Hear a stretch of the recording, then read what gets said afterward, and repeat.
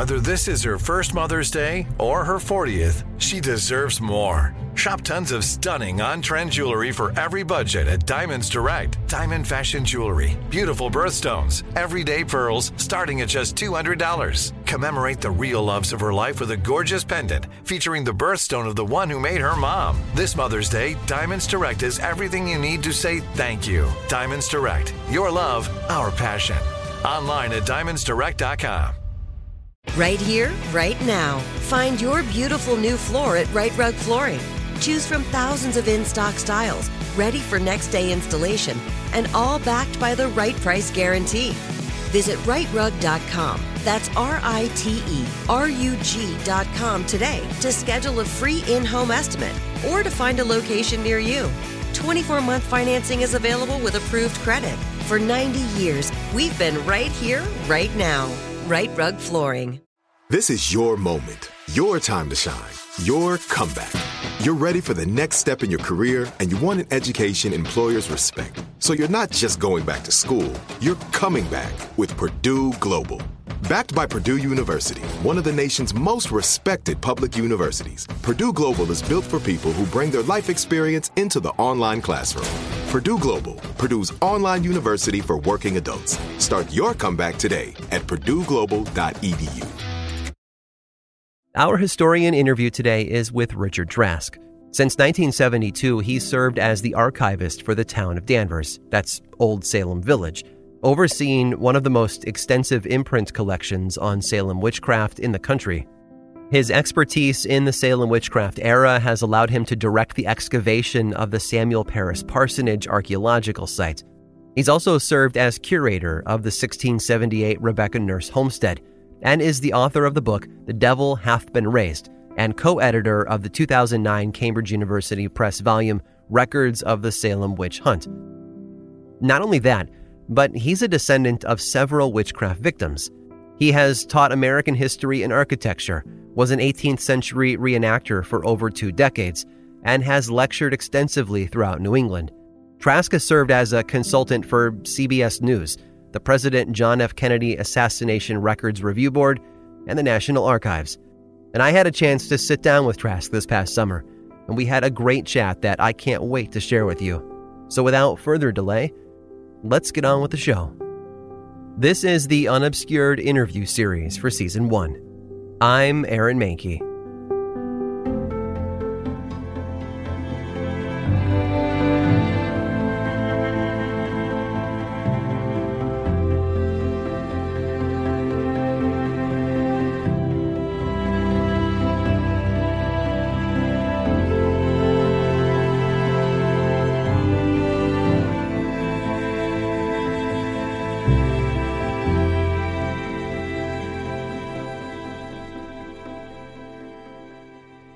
My name is Richard Trask. I'm a county in the town of Danvers, and most people haven't heard of the name Danvers before, but our old name was Salem Village. And this is ground zero of the witchcraft of Salem Village in 1692. And as a kid, I used to go to my grandparents very often, and my grandmother would tell me stories about one of our ancestors who was hanged as a witch, Mary Esty. Okay. She was a sister of Rebecca Nurse, more well-known of the witchcraft victims. And I used to look at a book in their small library, which was a early 20th century books called Salem Witchcraft by a fellow by the name of Nevins. Okay. And that just got me very interested in the subject, and I've been with it since almost an adolescent. Wow. Well, let's start with a basic question then. What was a witch in 1692 Salem? According to the English, a witch was, and this was the same with most of Europe at the time, a witch was a person who had made a covenant, a pact with the devil, whereby they would gain knowledge, power, and be able to do things or change things that were typically unnatural. And for that, the devil gave them this power, and they were going to serve him. They often were given imps or familiars, right, which were unseeable things that would do evil to people, and they would have to suckle energy from the witch. Mm-hmm. And that's why in many of the witchcraft cases, they're always looking for what are called witch marks or witch tits, mm-hmm.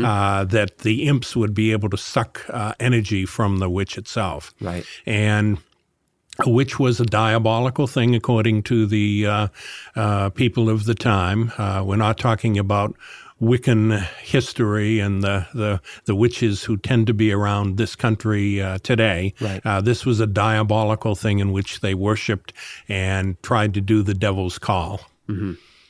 And usually took the form of afflicting the large air quote, good Christians of the area, right? Yes, and in Salem Village in 1692, when they discovered that witches were about, the whole purpose of it was to bring down the Puritan Commonwealth of Massachusetts. Right. They looked at themselves as being the elect of God, the new Israelites of old, mm-hmm. who were establishing a city upon the hill. And the devil obviously would want to combat that type of thing. And that's why they believe that the devil was coming to Salem Village and to all of Mass Bay to bring God's kingdom on earth down. Well, you mentioned Mass Bay and the start of this, call it a colony, but it was a lot of shots fired of groups of people coming over. We talked before we started recording about Endicott and Conant and how they brought people with them, and it was more of a business venture. But can you describe the way that the Puritan faith shaped life in the New England colonies?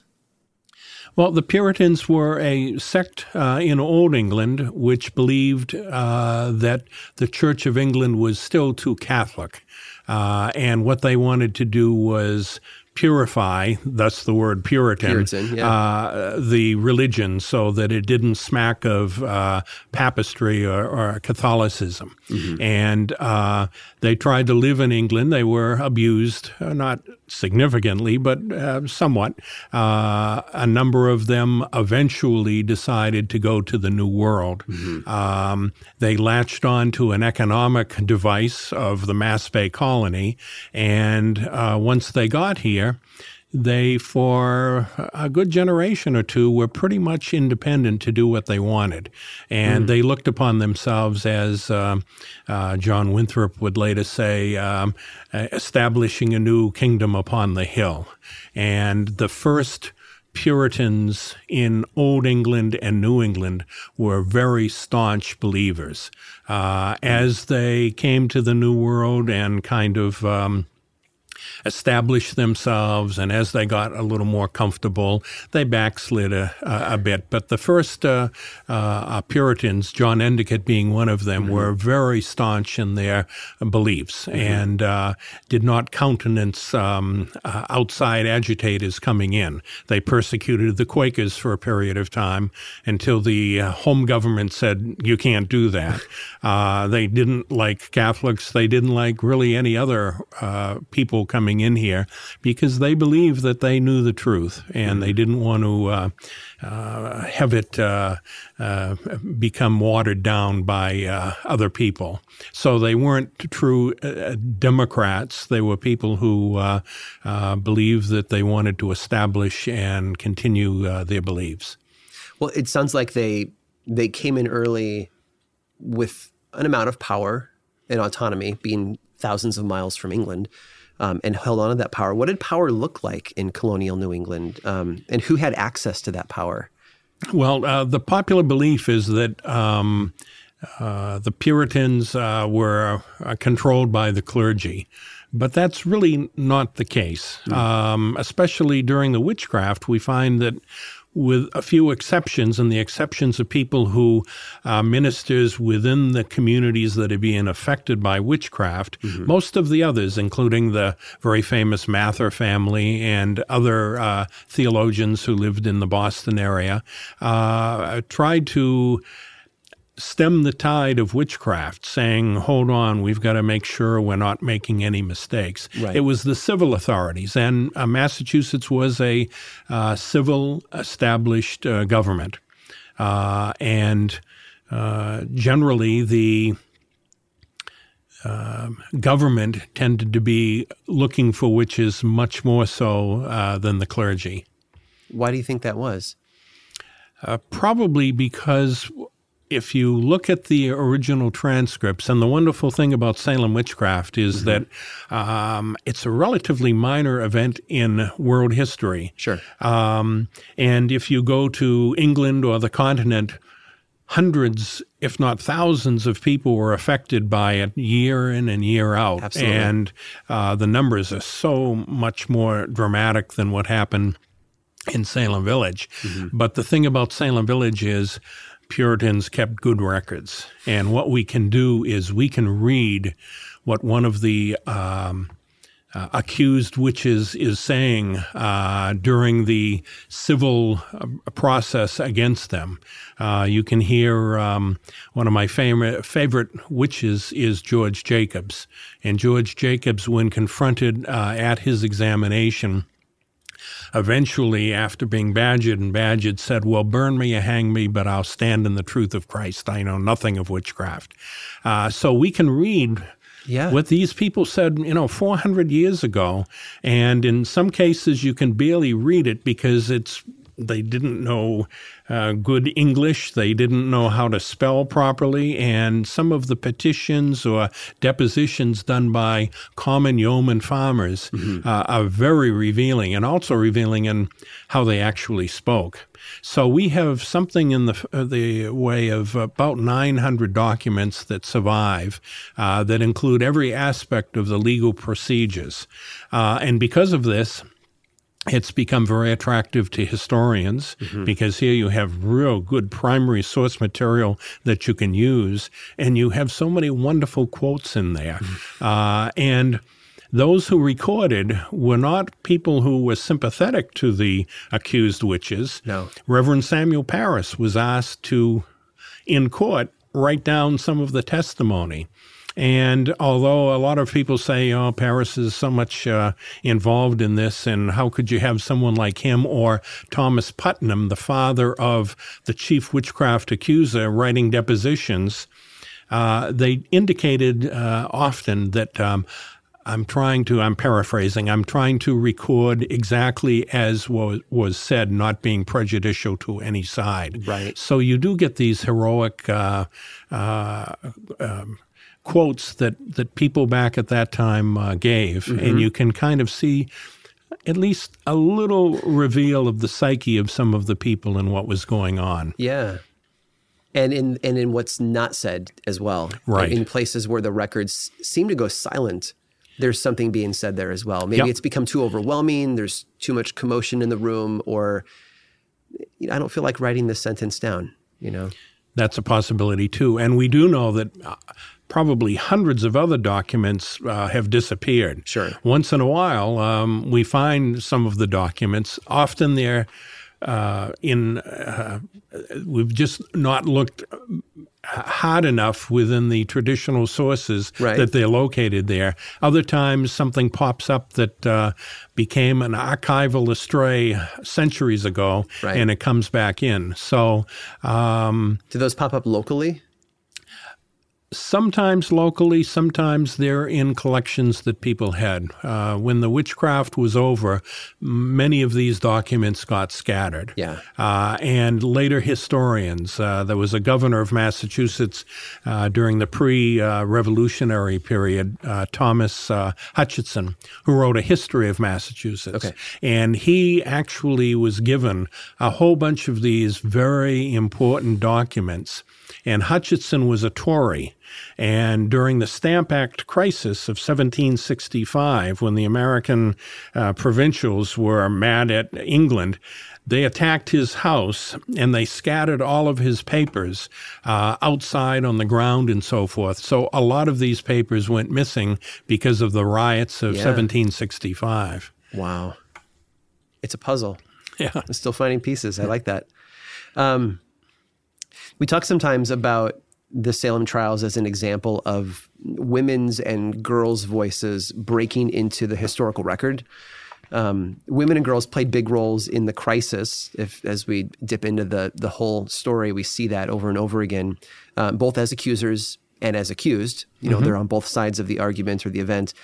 Even so, all of the judges were men. And when the trials are ended, men retake the center stage. Life goes on and it's men at the center again. Can you maybe describe some of the gender dynamics of this crisis? Sure. In the 17th century, the world was made up of males who dominated and then the women folk. Yeah. It is true, however, that when you can see once in a while in not only witchcraft but other documents that women ruled the household, whether or not they were supposedly in charge or not. Right. And you can see that there are some remarkable women, especially during the witchcraft. You see some of these women aren't going to take anything from the magistrates. Right. But it was a male-dominated society. And also it was a society in which children were seen and not heard. Yeah. And the witchcraft changed a lot of this. The dynamics of Salem witchcraft was such that for one of the first times in history, you had not just the usual suspects of witchcraft accused. These were usually women of a lower social status who had some kind of problems with them. Well, we started having accused full-fledged church members. Right. Rebecca Nurse, who belonged to the Salem Church, and Mary Martha Corey, who belonged to the Salem Village Church. And in those days, what a covenant member meant was not that you were just a little bit better, but it meant that population of Salem Village was about 550 people. Of that 550, about 45 to 50 of them were full church members in 1692. They were people who had been given a sign by God, which the other church members acknowledged that they were one of the elect, that they were going to make it. They passed the test. Yes, and they were the only ones who could participate in communion, and it was a high status. So as soon as the first woman who was a full-fledged church member was accused, that got everyone very nervous. Yes. Because if you could have this person who's supposed to be one of the elect actually being a witch, that meant your whole social order was disrupted. Absolutely. Also, you were having small children accused. Sarah Good, who would have been one of the usual suspects, her child, who was, we think, somewhere between 4 and 5, was also accused. Then you get, as time goes on, not just the usual suspects and other women, but men begin to be accused.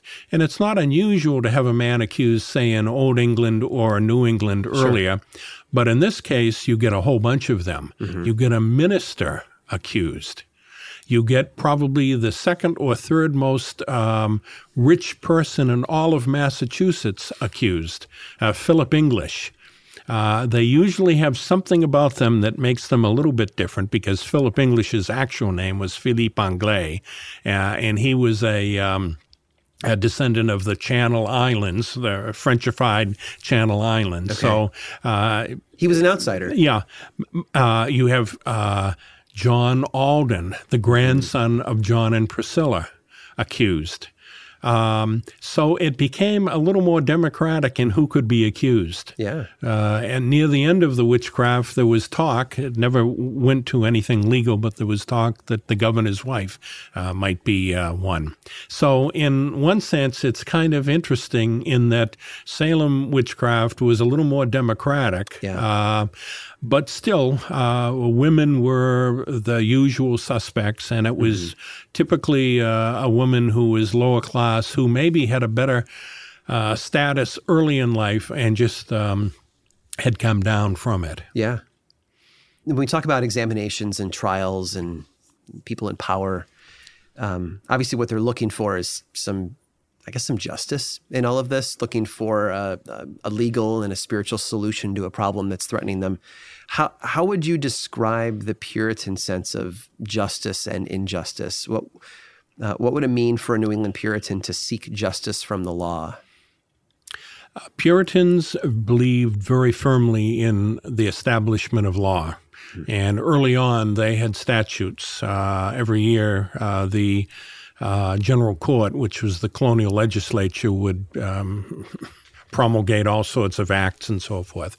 The Puritans were also very litigious. They were always suing each other for land or something like that.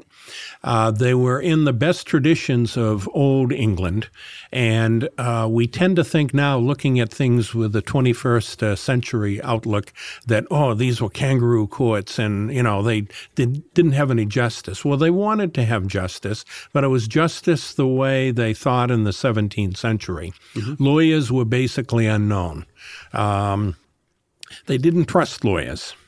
And the judges were supposed to be people who would be able to look at both sides and be judicious in their use of both sides as well. The Salem witchcraft trials went through classic English jurisprudence.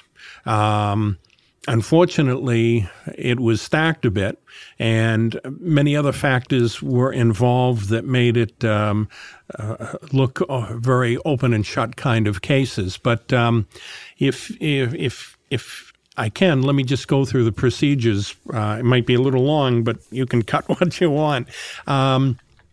Someone is looked upon as being suspicious of practicing witchcraft. Some of the young girls are saying, this person has come to me, his spirit is afflicting us. And an adult will go to a local magistrate and file a complaint. And the magistrates will have a preliminary hearing. One of the problems with this whole Salem thing is right now, in 1692 until May, we didn't have a sitting governor. The whole colonial system of the legislature and so forth was kind of on hold until the new governor could come from England. And no charter either, correct? Right. That had been revoked. Yes. And they were working on a new sort of global charter for the larger colony as a whole. Right. And of course, these are factors that make a community not too sure of what's going on. Yeah. So there were a lot of, in plane accidents and so forth, there's always a whole bunch of things that came together in exquisite format that just made something bad happen. Yeah. And if any of those things were not quite the case, things could have changed. And it was the same in 1692. Mm-hmm. So what they do is there's an accusation of witchcraft. So the local magistrates take a listen. Mm-hmm. And depositions are made, and they take a look at the accused witch and ask them questions. These weren't legal eagles. They were just men who were in business and had some knowledge, maybe read some law books and so forth. And they had to determine whether or not the person accused had enough going for them so that they should be held. Mm-hmm. And in almost every case, they decide, yes, they should be held. So they're thrown in jail, awaiting for the civil government to formulate. By May, the new governor, William Phips, comes together with a lot of the learned people in Massachusetts and establishes a court of oyer intermiter to hear and determine these cases, because now the jails are being clogged by a number of people who have been accused, and at the preliminary hearing, they've just been put in jail. So what they then do is have just the same legal system that's done in Old England. Mm. And that is you have a grand jury that listens to the Attorney General of Massachusetts give the case. And, they always say you can indict a ham sandwich. Well, you could back at that time, too. Almost everyone always is indicted. And the indictments often are from 2 or 3 or 4 different people. Once in a while, the indictment doesn't go. At least one of the accused, one of the afflicted children, they don't believe. So there was a little bit of looking at this with some modicum of legalese. But generally, everyone who's held is indicted. Then you have the trial. You have a pool of jurors from among the towns in Massachusetts who will be the jury. You have this 8 or 9 person special court of oyer and terminer, who will be the judges, and they are supposed to have, I think, at least 3 or 4 of these magistrates there. And they can ask questions and can kind of mold what they want to have happen, but it's basically the Attorney General who gives the information. If you're accused, you have the right of saying, I don't like this juror. You also have the right of bringing in testimony, evidence, people. But if you're a farmer, or if you're a farmer's wife who's never been before a magistrate before, even though you might know what you can and cannot do, they're relying on the judges, and they really don't know how to do things quite as well. The same thing happens in Old England as well. So then you have the trial, and trials are very fast, usually within 2 days, maybe 3. All of the evidence is in, the jury goes out, makes its determination, and in almost every case, the people are found guilty. You have a period between when they're found guilty and when the execution will happen, because thou shalt not suffer a witch to live. Witchcraft is a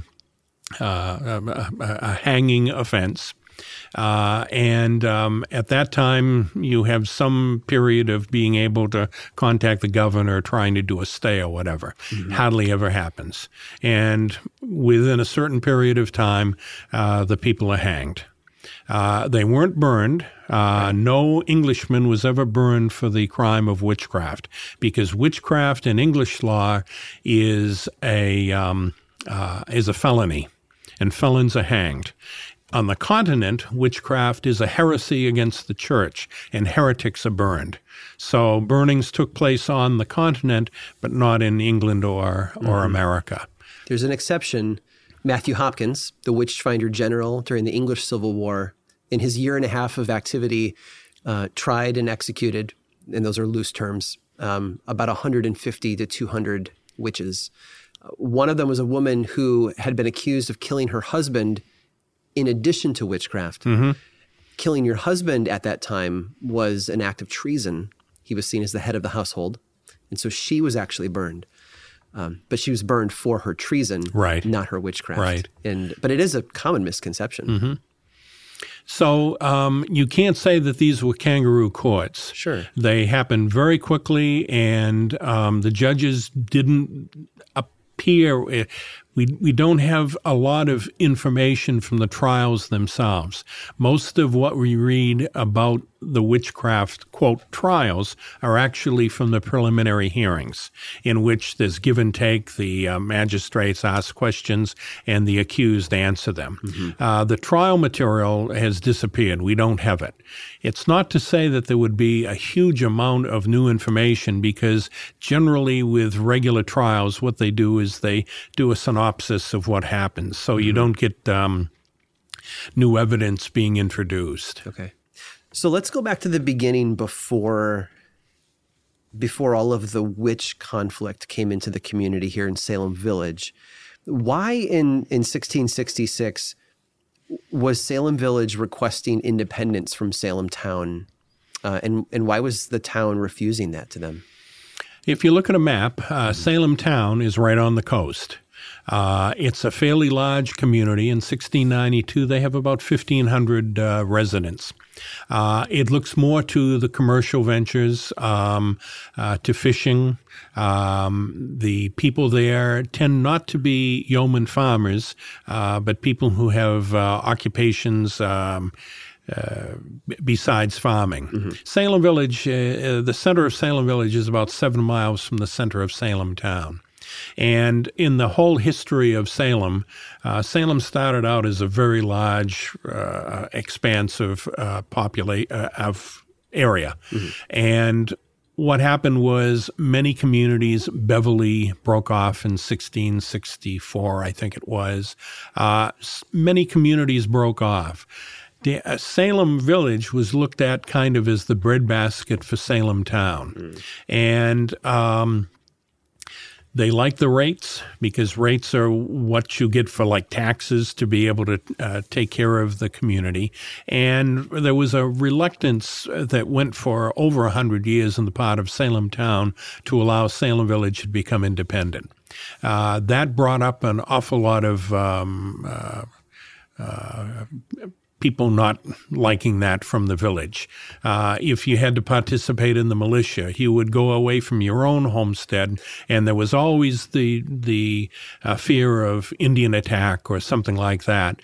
You'd have to go 5-7 miles to Salem town to be part of the guard for the evening, and your own homestead, which was completely isolated, was unprotected. Also, there was a religious part of it. It's a long ways to go, 5 to 7 miles every week, actually twice a week if you want to go to religious services. So there was a real frustration on the part of the Salem villages. They made several petitions to be broken off, as many other communities were, and Salem was always very reluctant to do that. Finally, in 1672, they did acquiesce to have the Salem Village have its own meeting house. It wasn't a covenant congregation. They still, if they wanted to have communion, would have to go to Salem, but they could hire lay ministers in Salem Village, build a meeting house, which they did, and hear the word of God locally. And this continued until 1688, when finally Salem ecclesiastically acquiesced and allowed Salem Village to form their own covenant church, and that was the Church of Christ at Salem Village. And they introduced the new minister. There had been several ministers previous, but this minister was able to do the sacraments. And his name was the Reverend Mr. Samuel Parris.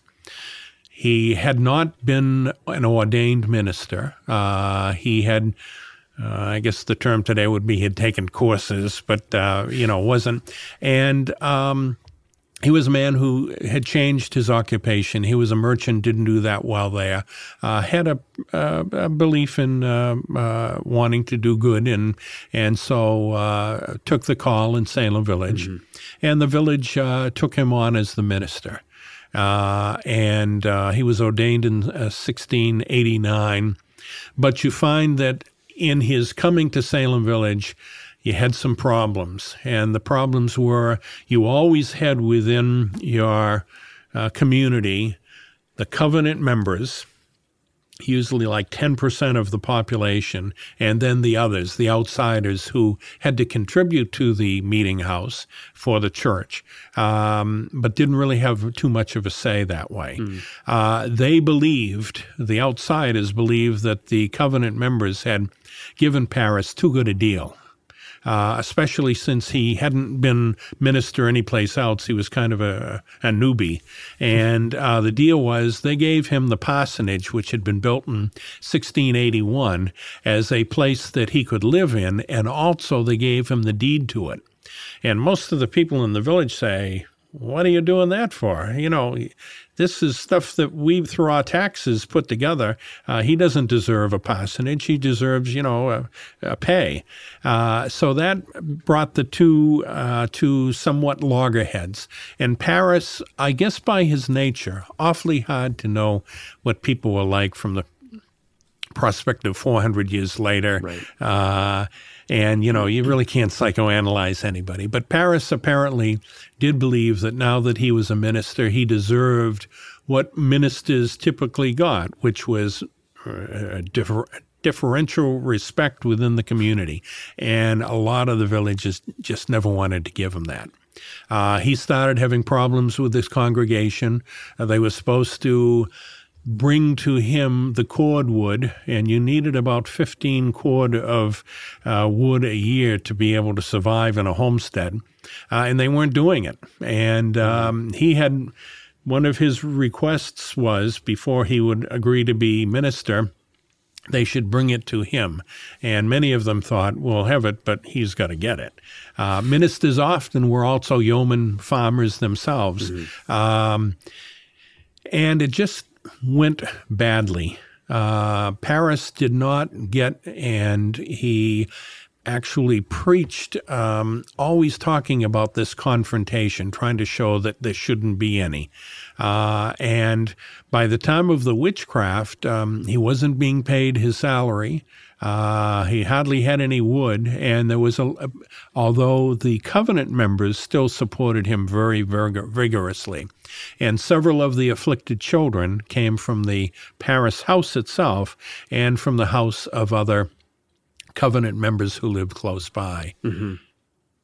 So there were a lot of factors that made this kind of a red flag kind of thing. Not to say that there wasn't consternation in other settlements, because ministers, although today we would think, Puritans, they had to love their minister and they had to get together. It was always a contention within many communities about the pay of the salary of the ministers, and there was controversy very often that would last for several years or whatever. I love that firewood becomes the centerpiece of this conversation a lot. I mean, it was part of his contract negotiations that he had firewood delivered to him, and it sounds petty. And I think in some ways it represents the pettiness of how they were treating their minister, not paying him and things like that. So one of the early conflicts, again, going back to pre-witchcraft trials, is this Putnam versus Porter rivalry that seems to be taking place. And there are religious issues within it. I think, the fact that you've got that halfway covenant that's, I guess, a little bit more of a liberal-leaning Puritan faith. And the Porters are on that side of the fence. And then you have the Putnams in Salem Village they were part of those covenant members of the church, if I'm correct. And they seem to be fighting a lot about that. They're also two of the wealthiest families in the area. But the part that baffles me when I read about it is how when Thomas Putnam Sr. passed away and his will was executed, and the wealth is distributed, it wasn't a Putnam or even an independent party who executes that will, but it's Israel Porter. What can you tell us about that situation? First of all, you should understand that the Putnams controlled approximately, I got to remember, I did a study in this in graduate school. There were about 12 to 15% of the population of Salem Village were Putnams.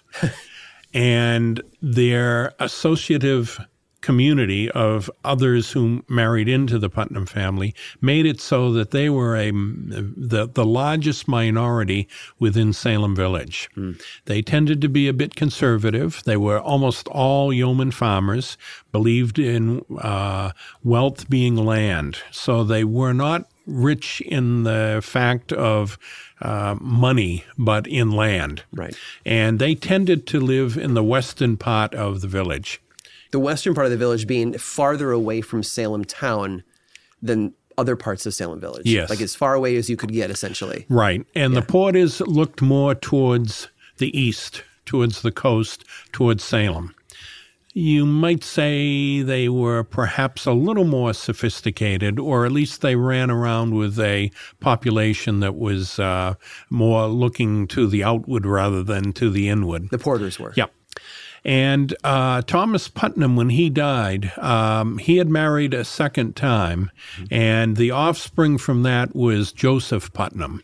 And Joseph Putnam, he was named Joseph because of the biblical Joseph, who was the youngest, and I would dare say probably the other Putnams were a bit jealous of Joseph because he and his mother inherited the bulk of the property that Thomas had. And in those days, with primogeniture, it was supposed to be the oldest member of the family got most everything, and the others would get basically scraps. Right. So there was some resentment there. I'm not sure if you can actually say that the Putnams and the Porters were against each other. They did come up in ecclesiastical affairs as well as political affairs. They were often on different sides. And the whole idea about people trying to gain land, which was a very popular theory in the 19th century, that much of the witchcraft stemmed from land grabs. That's really not probably the case. They were always contentious about land. And if you own something, and if your tree that was supposed to be the northeast bound of it went down, there would be real consternation about where the location of the boundary was. But land was just something that every community had problems with, and it wasn't a matter of trying to get land from other people. And also, one of the popular myths in Salem witchcraft is that if you were hanged as a witch, your land would be confiscated, and that is absolutely not the case. In some cases, the government could take your movable estate, which meant the ring on your finger, the furniture in your house, a cow that you might have. But the land went with blood. The land went with probate.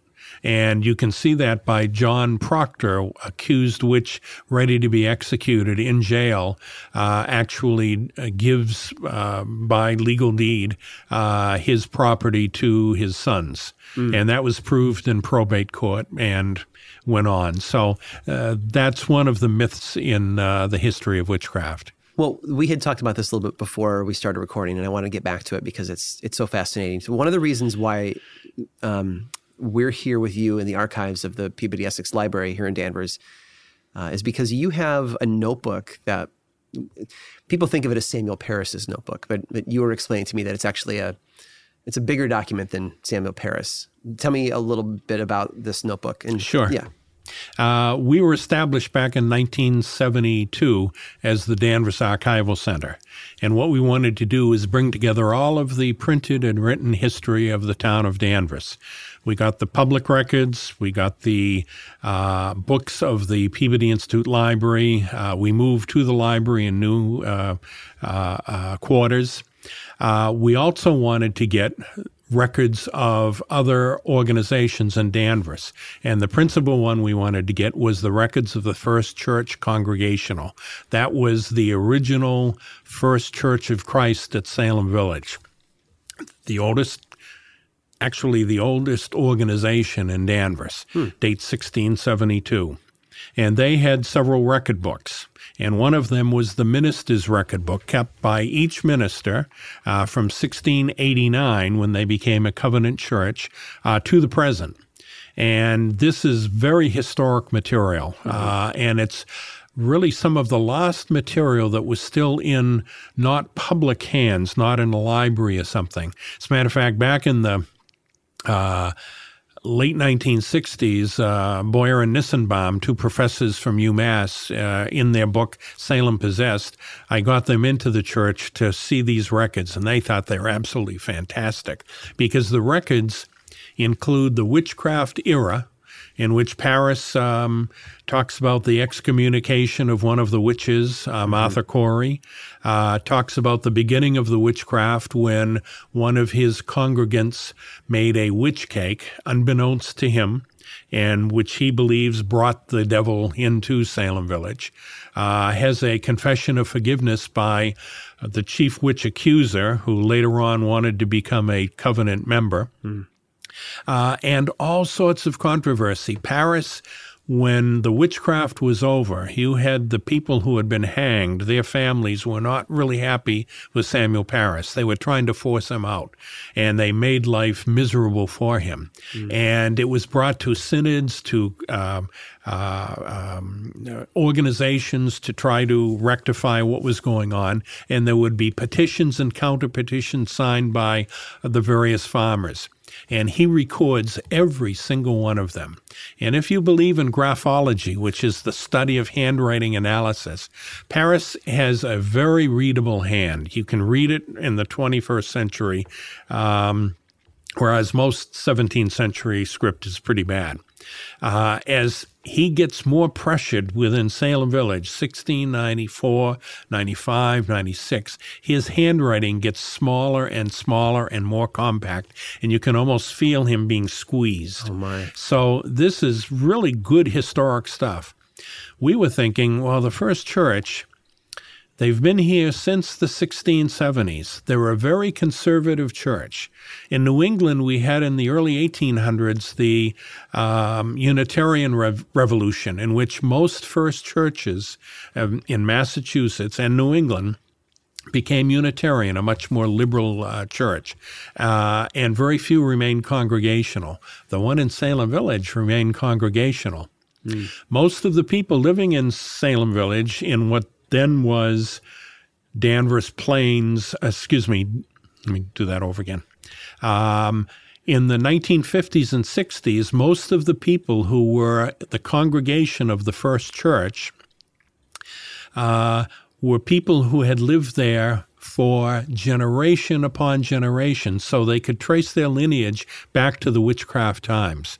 They were so somewhat conservative and very neighborly in that they had a speech pattern that was only known to around Center Street in Danvers, and that was called the Center Street twang. Really? It's almost gone now because interlopers like me moved into the neighborhood over the years. But we figured this is going to be very hard to get them. New Englanders tend to be very possessive of their stuff, even if they can't take care of them. And we thought the first church was going to be that way as well.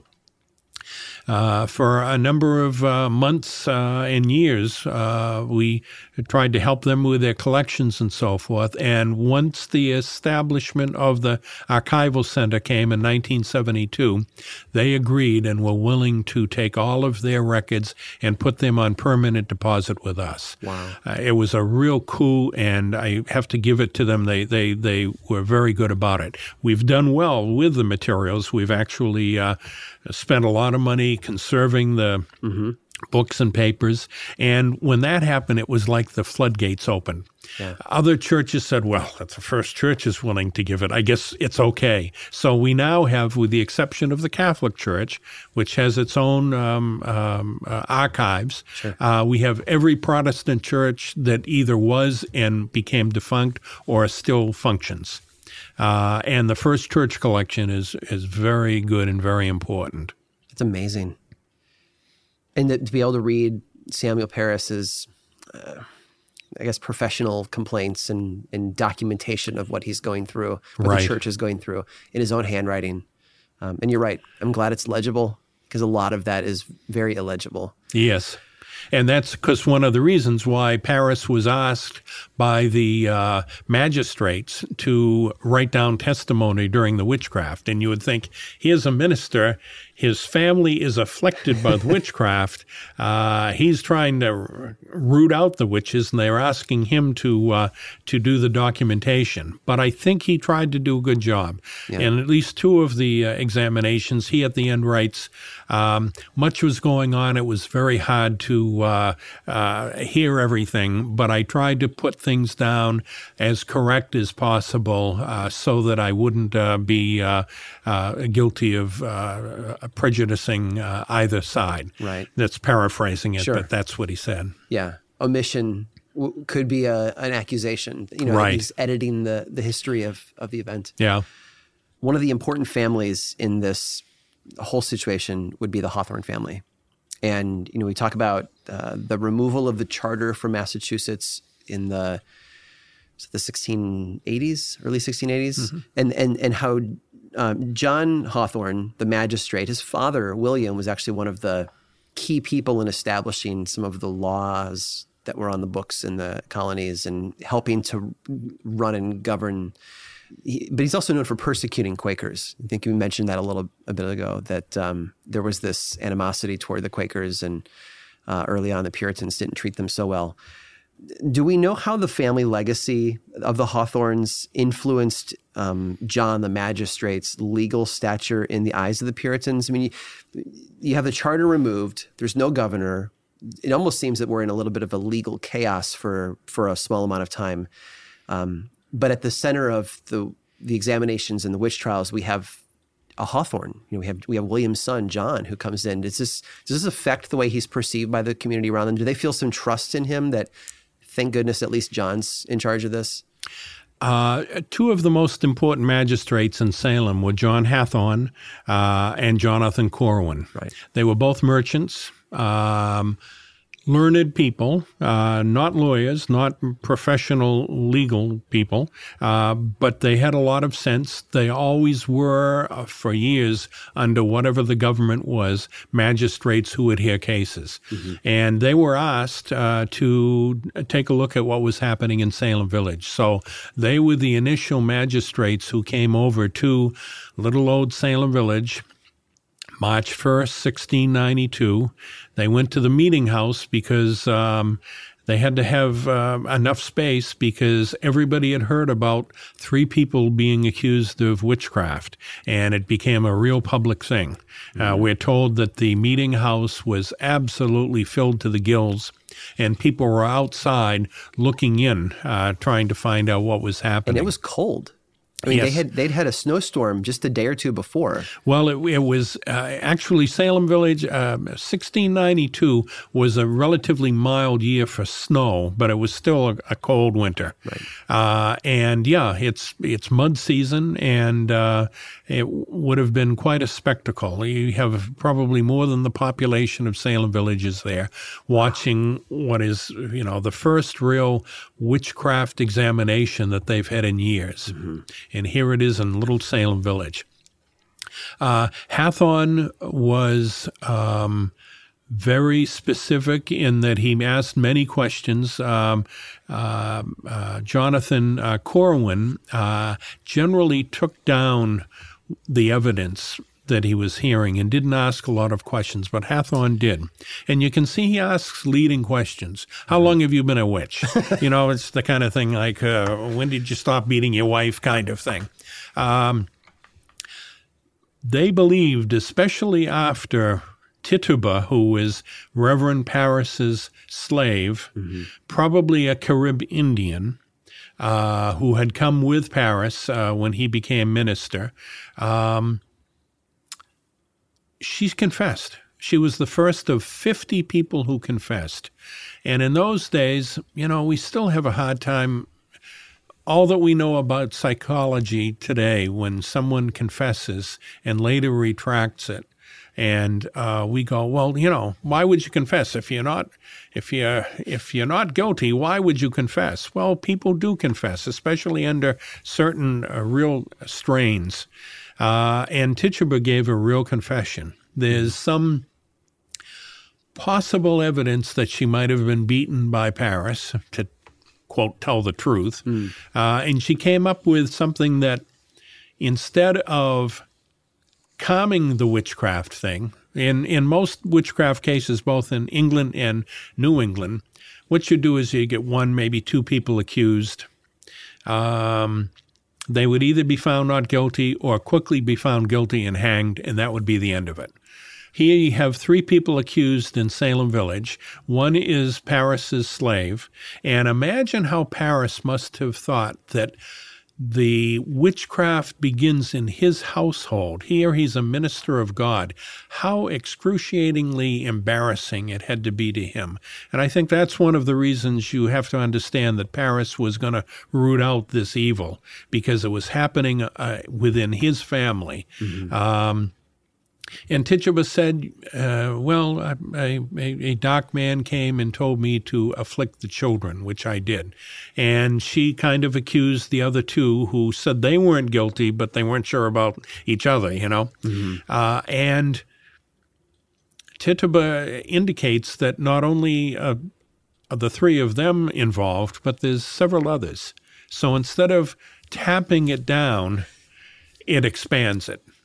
And when just a few weeks later, actually a few days later, a Covenant Church member is accused, and then a 3-year-old girl is accused, and then another covenant member is accused, and then a man is accused, you suddenly get this explosion of witchcraft accusations. And when people start confessing, why would you confess? And Reverend Hale, John Hale, minister in Beverly, right next to Danvers, he wrote a book later on about the witchcraft called A Modest Inquiry into the Nature of Witchcraft. And anytime you see a book from the 17th century that says a modest inquiry, what he's going to do is bulk the system. He's not going to be one who becomes copacetic with the company thoughts. He's going to break out a little bit. And he asked that it not be published until after he died.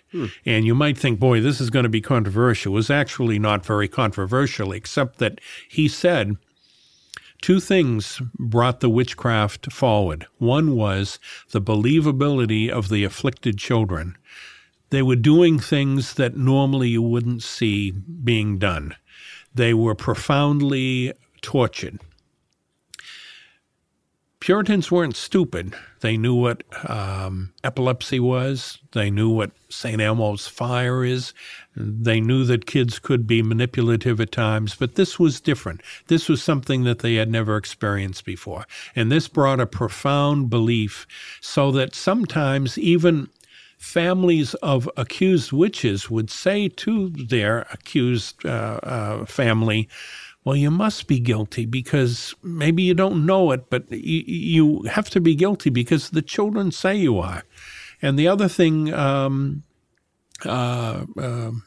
Hale said was that by having that many people confessing, why would you belie yourself? Today we don't think of lies as much of anything. Back in the 17th century, a lie was a smack at God's face. And if you lied for something that had to do with life and death, this would not bode well as to where you were going. And Paris said, by these 2 means, we walked in the clouds and could not find our way. So in the beginning, before the hysteria, not supposed to use that word so much anymore, but before this irrationalness happened, other factors were being combined to allow a normal settlement to go into histrionics. And of course, we have the examinations, these informal magistrates and the accused, and as you said, a meeting house packed full of people outside as well, peering in the windows. But eventually, the new governor, Phipps, gets involved, and you mentioned a term earlier, the oyer intermiter. How were juries selected? And this is the part that, I mean, you think about a jury being an impartial group that needs to hear on both sides and make decisions, but this has been running amok for weeks before Phipps gets involved and becomes an oyer intermiter trial. So how did they select the juries for oyer intermiter in general and in Salem in particular? And what was the process like for handling this crisis in a new type of court, a more higher court? In the 17th century, jury selection is much like it's still practiced today. When you have a court that's going to do a number of cases, what you do is you contact the various communities that the court serves, and you ask the Board of Selectmen to choose jurors. So they'll have a pool of jurors. You always ask for more jurors than you need because this pool will be brought in to the courts, and they select them. And the one difference, however, is the selection did not include women, did not include slaves, obviously, but also had to include those people who were full-fledged church members and who owned property. So you're talking about basically the more conservative within a community. But that's the way it was done throughout. Salem witchcraft is not the exception. It's the rule. And you would have the petit jury and the grand jury. And very often, once the trials took place, trials went in clusters. The attorney general of the province would decide, looking at who was accused, what the best cases were. You go for the ones that you think you're going to slam dunk real fast. And the jurors would be taken from a pool. So it could be a juror from Beverly, from Topsfield, from Boxford, or whatever. And they're often used throughout the process. And although there doesn't seem to have been manipulation of jurors, we do know at least one case in which the trial of Rebecca Nurse, which was one of the more interesting trials, took place. And at trials, what happens is depositions that were filed at the time of the preliminary hearings are given and read as testimony, sworn to before court. These depositions were added to, however, during the legal process. And it's interesting to see because witchcraft is what's known as an exceptional crime. And it meant that you had to have at least two people witness witchcraft in order to convict, because we're talking about a capital case. And how do you do that? Well, you do that by using the preliminary hearing as evidence in which you have more than two people, two of the afflicted girls, giving testimony that the specter, invisible to everyone else, of Rebecca Nurse is torturing them. And they're being choked, or they have marks on their hand, which they'll show the people there. And that is used as evidence. And it's added to on the depositions. So depositions are filed. In many cases, people who were friends or relatives of accused also filed depositions, but they could not swear to it.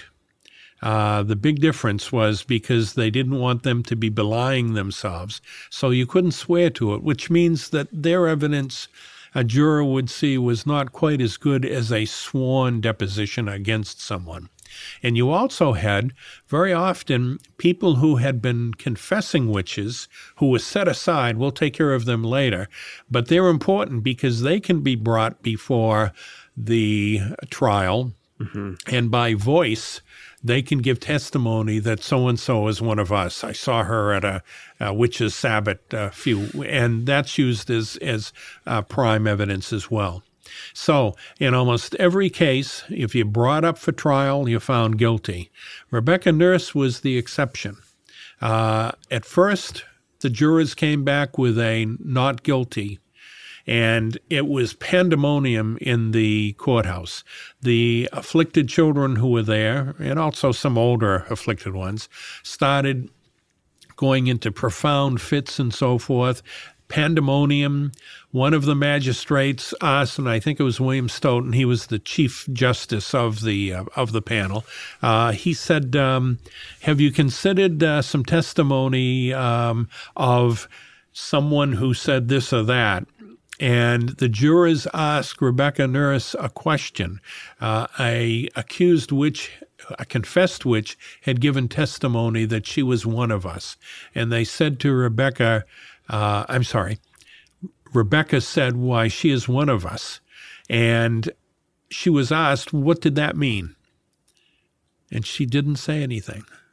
And the jurors took that as being a form of guilt. And of course, she couldn't hear. She was almost deaf. And so they came back a little bit later with a guilty. Well, Rebecca's interesting, too. She had an uncommon situation where community around her attempted to intervene in the legal proceedings, friends and neighbors stepping forward. Yep. Was that a common thing, or was that uncommon? It was about in the middle. Okay. About of the documents that survive, we have maybe about 20 of them in which either one person, a couple, or a bunch of people would send in a deposition or a petition saying that we've known her all of our life and she never looked like she was a witch or never deported her any more than a good Christian. Right. 40 people signed the one to Rebecca Nurse, including a couple Putnams. And that did give some weight. Mm-hmm. As a matter of fact, the Nurse family that tended to be a little more forthcoming rather than just allowing the court to do what they wanted because they didn't know any better. They went to the governor, and he stayed execution for a few days. Mm-hmm. So that her case is a bit more unusual than the others, and she was the only one who was found not guilty at first. Mm-hmm. Some of those accused, the minister, Reverend George Burroughs, who had served Salem Village prior to it becoming a full covenant church back in the 1680s, it was he who took best advantage of the new parsonage. He moved into what was the new parsonage as an incentive to get him to come to the village. He was accused, and they really went after him because he was a minister who wasn't the typical minister, hadn't baptized some of his children. He was on the frontier. He seemed more like a Baptist than a real Puritan. He challenged at least one of the people serving on his jury and tried to introduce evidence as well, but he didn't do it well, and he was found guilty. And Cotton Mather particularly disliked him because he thought there was such a stain of a minister being in league with the devil. Mm. You mentioned earlier how one of the reasons Governor Phipps stepped in was because the jails were packed, right? And multiple jails were filling up with people who were either being, like you said, held for later. We'll talk to you again later, or being held for execution or trial. And one of the things that I found interesting in reading about this is some of these jails were not very well constructed. They weren't very secure. Right. And people were escaping.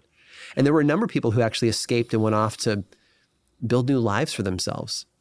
When some of the prisoners escaped, it seems to me that they would leave no paper trail of escaping, or was there a paper trail of that? How do we know about the escapes? In some cases, because warrants were sworn out for them after they had escaped. Not an awful lot of escapes. Very often, when they heard they were about to be arrested, they would skedaddle. A few of them, if you were rich, mm-hmm.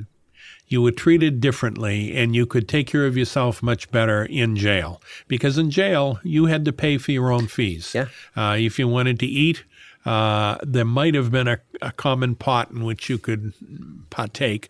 But if you wanted to eat, often your family brought you the food. They'd bring you fresh straw so that you would have a mattress that would have fresh straw in it. Mm-hmm. You wanted a stool so you didn't go on the cold ground all the time. That could be brought in. People like Philip English, one of the most richest people in the province, and his wife were in jail in Boston, and they were given freedom during the daytime so they could go out and do what they wanted, as were a couple others. He went to a Sunday service in which Reverend Willard gave a sermon, and his sermon basically said, if you are persecuted, you should flee. And it was a unadulterated message. And both of them left. They went to New York until the witchcraft crazies was over, and then came back. A few others escaped. Mm-hmm. The majority of them, however, were required to stay in jail. And after a period of time, when it looked like the apparitions, the specters of the witches, even in jail, were hurting people.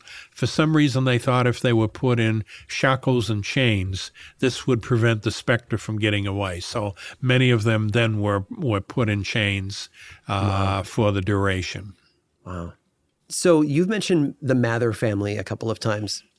Ministers around Massachusetts, or the colony of Massachusetts, read Mather's book from the pulpit as if it was doctrine. And Brattle circulates a critical letter. How common was it for the Massachusetts ministers to coordinate this kind of deeply political messaging?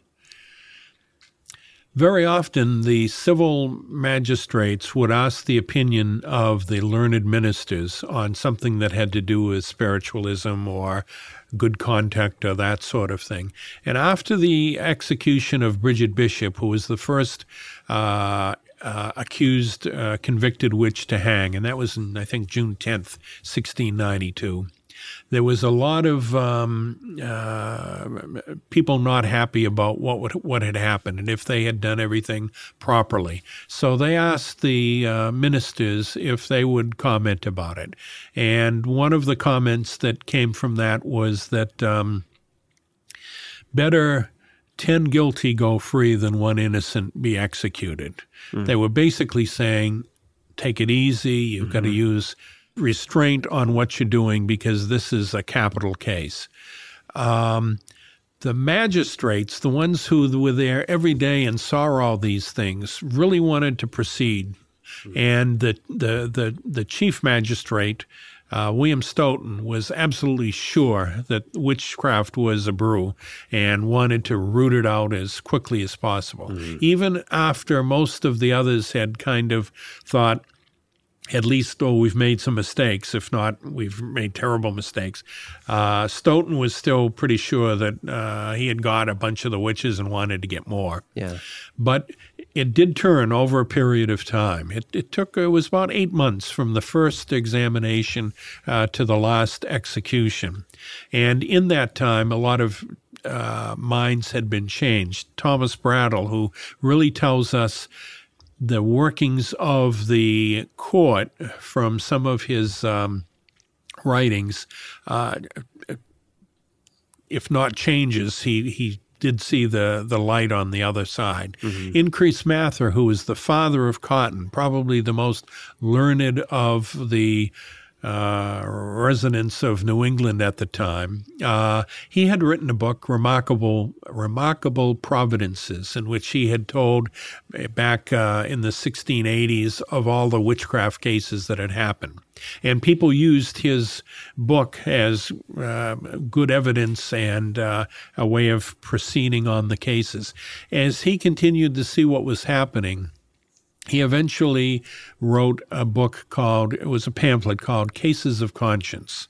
And that was circulated in manuscript to ministers, to magistrates, and was the thing that really kind of moved things to being extremely cautious. And it's usually looked upon as being one of the things that kind of stopped the witchcraft. He had a problem with the idea of spectral evidence.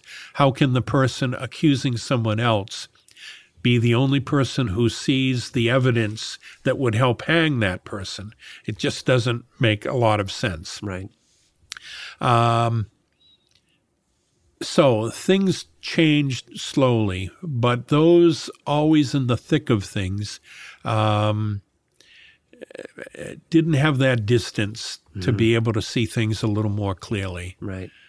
You talk about the sentiment changing over those 8 months and the minds being changed little by little, and eventually Increase publishing this pamphlet that really helps people see more. I feel like it's a little bit more logically that they're seeing things. But when it's all said and done, Governor Phipps bans the publication of writing and publishing about these trials. How common was this sort of attempt at, I don't know, silencing current events? I mean, was it common at all, or was this very unique in that time period? I'm not positive. My inclination is that it happened on occasion when something was very controversial and was was having a life of its own. I think he did it because contrary publications were coming out, and it wasn't adding light to the events. It was just helping to muddy everything. Right. And so that was kind of put as a caution, although things still happen. Many of the printers pretended they were printers in Philadelphia or whatever and still published their stuff, but with a Philadelphia rather than a Boston imprint. And in Old England, a number of things were being published. Cotton Mather wrote Wonders of the Invisible World. He's looked upon today as being the bad guy in all of this. And I think he's just had real bad press since the 17th century. He was more of a cautionary person, but was sure that there were witches. And the governor asked if he would write a narrative of what had happened.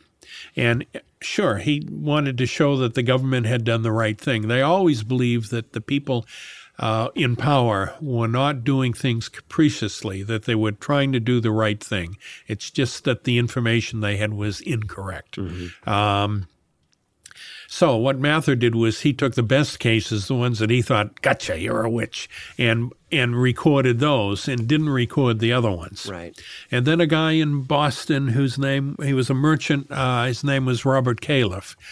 He wrote a book actually at the end of the witchcraft controversy, and one of the things that made Phipps say that's it for publications, More Wonders of the Invisible World. And he tried to show that the Mathers were manipulating things. He gave us some evidence that we would not have known about that was kind of contrary to what supposedly was happening, and was much more sympathetic to the witchcraft victims.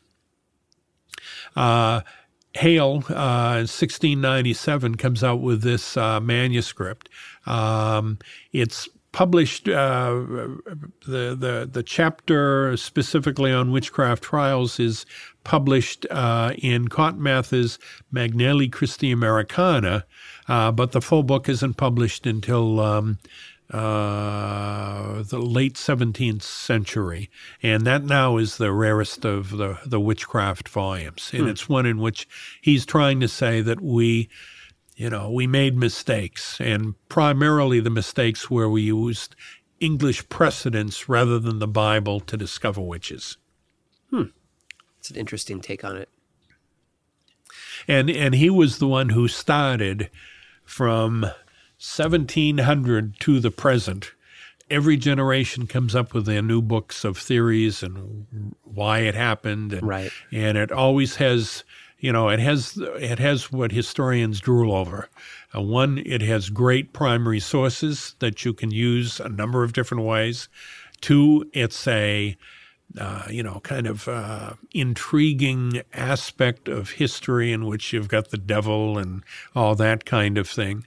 And it's still a whodunit. Right. And whodunits in history always bring the books forward. Sometimes it gets a little boring and nobody talks about it, but we're in a period that's lasted now for 30 years in which a major book comes out every year. You mentioned Stacy Schiff, who did what I think is one of the best books on Salem witchcraft, because she takes not just the usual victims that everybody writes about, but she tries to incorporate the entire history of the witchcraft, what happened in Andover, which was a major aspect of the witchcraft delusion, and other books from about the 1970s on come out, and they're always trying to give the definitive theory. Yeah.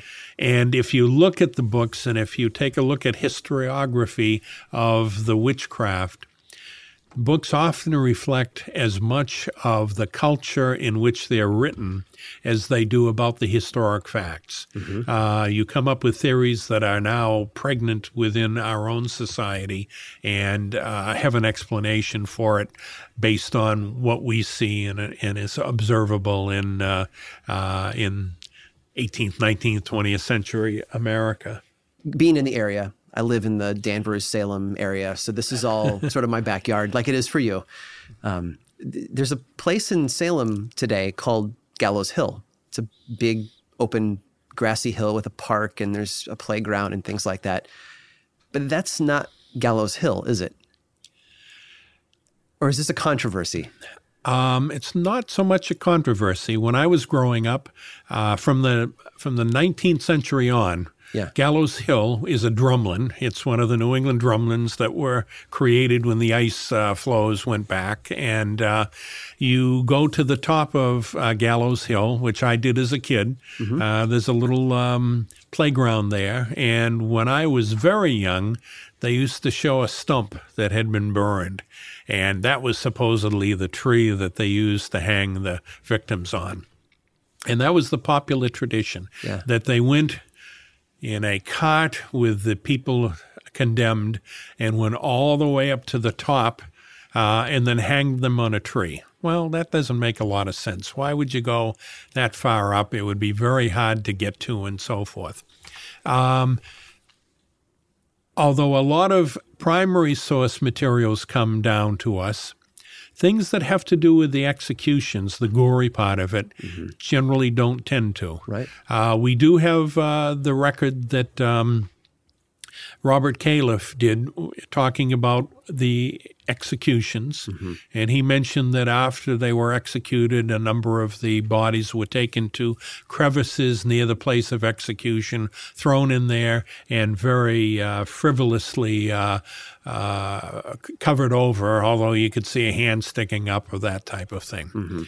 And in the 1790s, there's a record of finding some bodies up there, but they were in shrouds. And it's always been kind of a nebulous thing of what was going on. A very good researcher back in the late 19th century and then did a couple articles in the early 20th century. His name was Sidney Purley. And he was a great historian, and he came up with the belief that the execution place was actually at the bottom of the hill, near Proctor Street in Salem, right on the Salem-Peabody border today. And he took pictures of the crevices that he thought they would have been thrown into and came up with a very good, believable story. Used one piece of evidence that showed someone was in a house at the time of execution, and from their house they could see the gallows of the bodies hanging. Then a few years ago, there was some interest in seeing if they could find where this was located. And a group,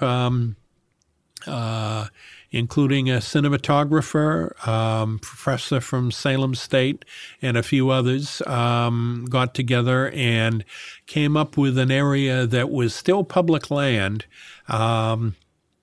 behind, I think it's a CVS. Walgreens, okay.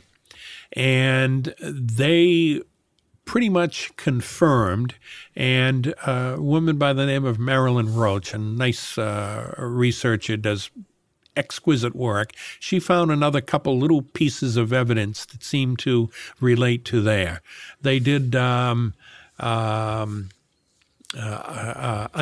scanning and some other stuff, didn't really come up with any evidence there, but they basically confirmed using modern-day mapping and so forth, that this was the area that Purley had talked about, and to them it was probably the most logical place.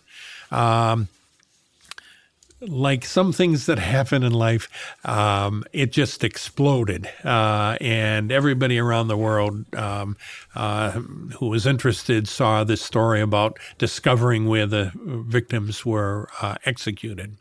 And then the city of Salem decided to put a little memorial there. It's a very tasteful one. I'm out of the memorial business now. I think we have memorialized the Salem witches more than ever. In 1992, we made a major memorial in Danvers, right across the street from where the original meeting house was located. Salem did a wonderful memorial next to the Charter Street burial ground. Middleton, Topsfield, Rowley also did memorials. And now we have a second one in Salem. So I've said, that's enough memorials. But they did it. And last summer, I think it was, I went to the dedication there. Mm-hmm. And I believe that's probably a logical place for it to be. I still have a problem with some of the researches in the mode of execution. Mm-hmm. This is kind of a real minor thing, but what historians always like to talk about. For years, I've been involved in witchcraft studies, and I was historical consultant to a PBS American Playhouse movie back in the 1980s called Three Sovereigns for Sarah. It starred Vanessa Redgrave, and it had to do with my ancestor's sister, Sarah Cloyce, who survived, and Mary Esty and Rebecca Nurse, all three of them being sisters. Mm-hmm. And I really love the program. I had a lot to do with how it looks. They gave me that. It wasn't a commercial thing, so we used public monies. So the historian Steve Nissenbaum and I were the consultants. The one thing I think I did a major mistake was having it as the hanging tree. We found a tree. We had to look all over Essex County to find one, and we finally found one fairly big in Hamilton.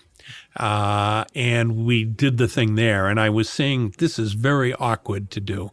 And then I did research on the method of hanging in the 17th century England and New England.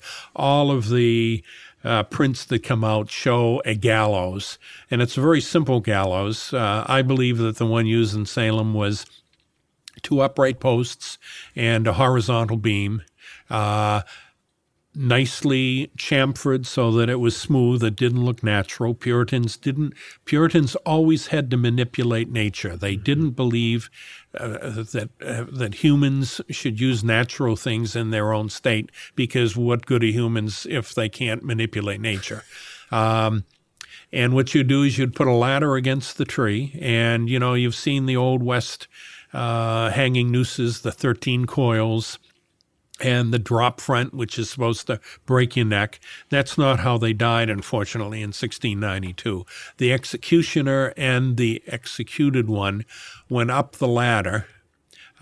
He was bound, and the term is they were turned off, which meant the executioner would take their legs and turn them off the ladder, and then they would swing, and after a period of time, they would strangle to death.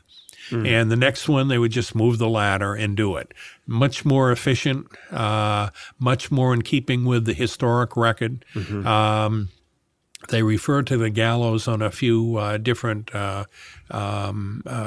documents, and I think that's how it was done. That's the way Puritans, I believe, would have done it.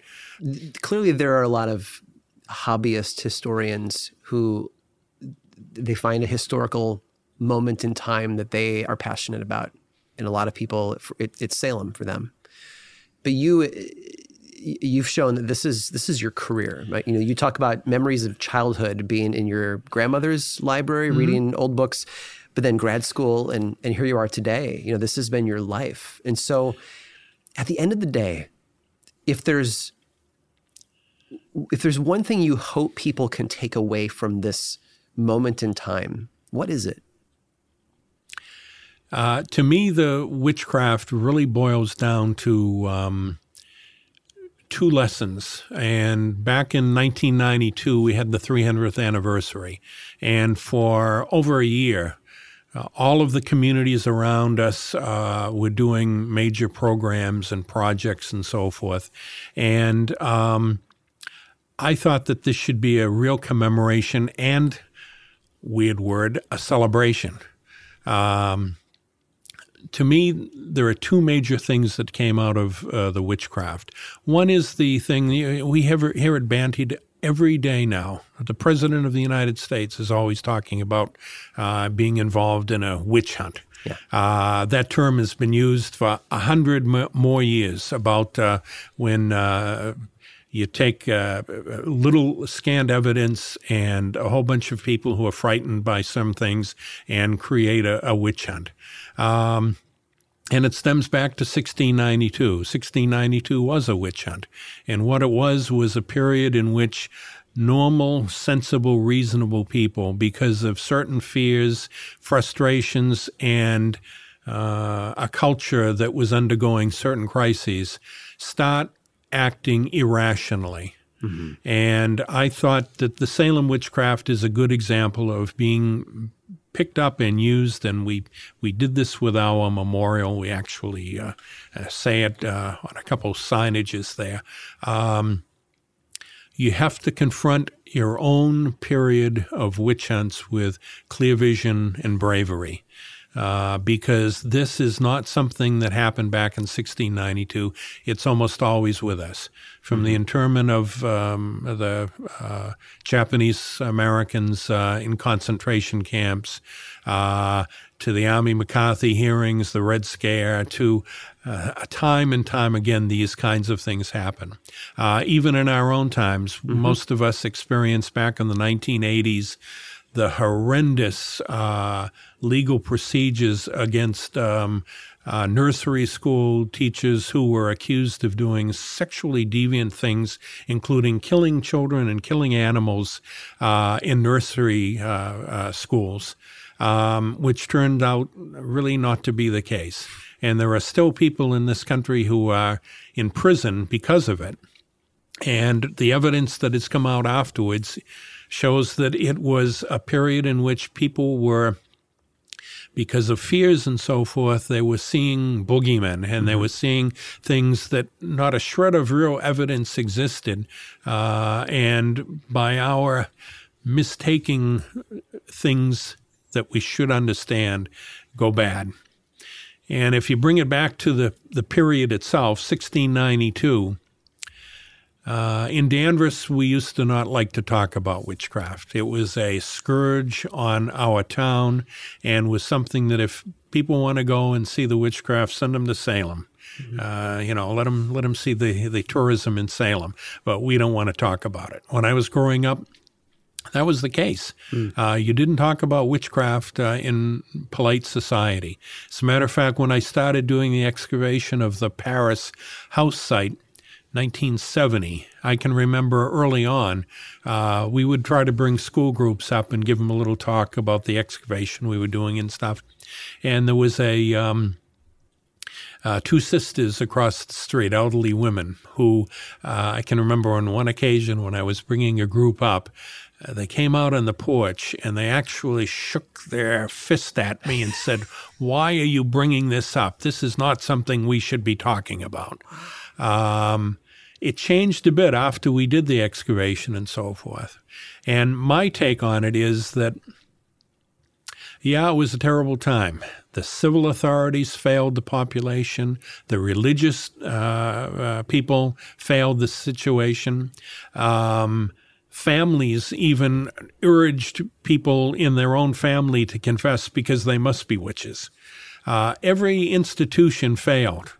But what you do have is really a shining example of average people, some of them really kind of bastards, and some of them nice religious people who, when confronted with the worst crisis in their life, that you're a witch, that you're going to go to hell, that you're trying to destroy us, instead of confessing like 50 people did to at least stay execution, and luckily for them, things worked out because the witchcraft was over and people started realizing their mistakes, so that none of those confessors ever were executed.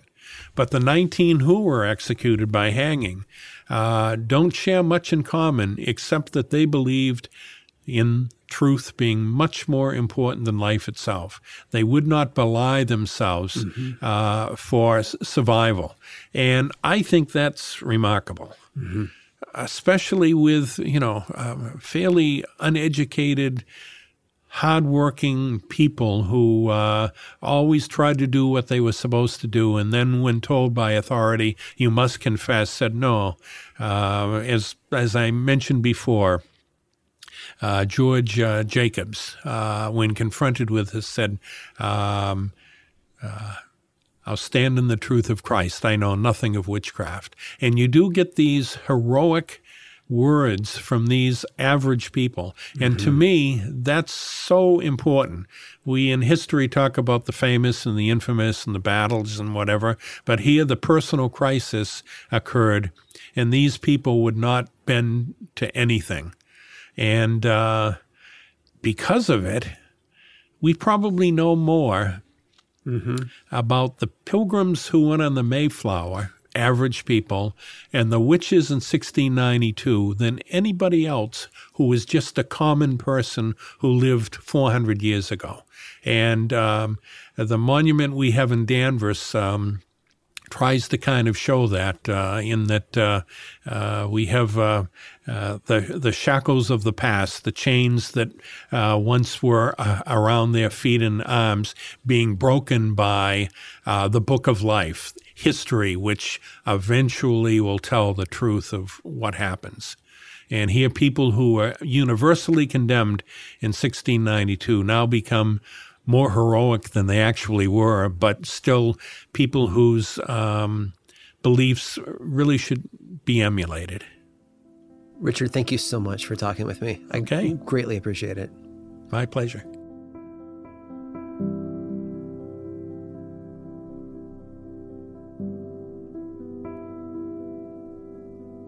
This episode of Unobscured was executive produced by me, Matt Frederick, and Alex Williams, with music by Chad Lawson and audio engineering by Alex Williams.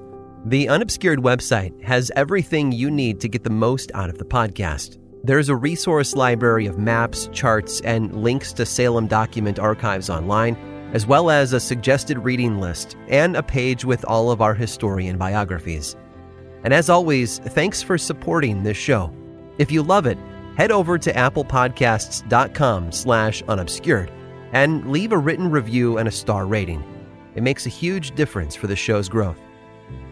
And as always, thanks for listening.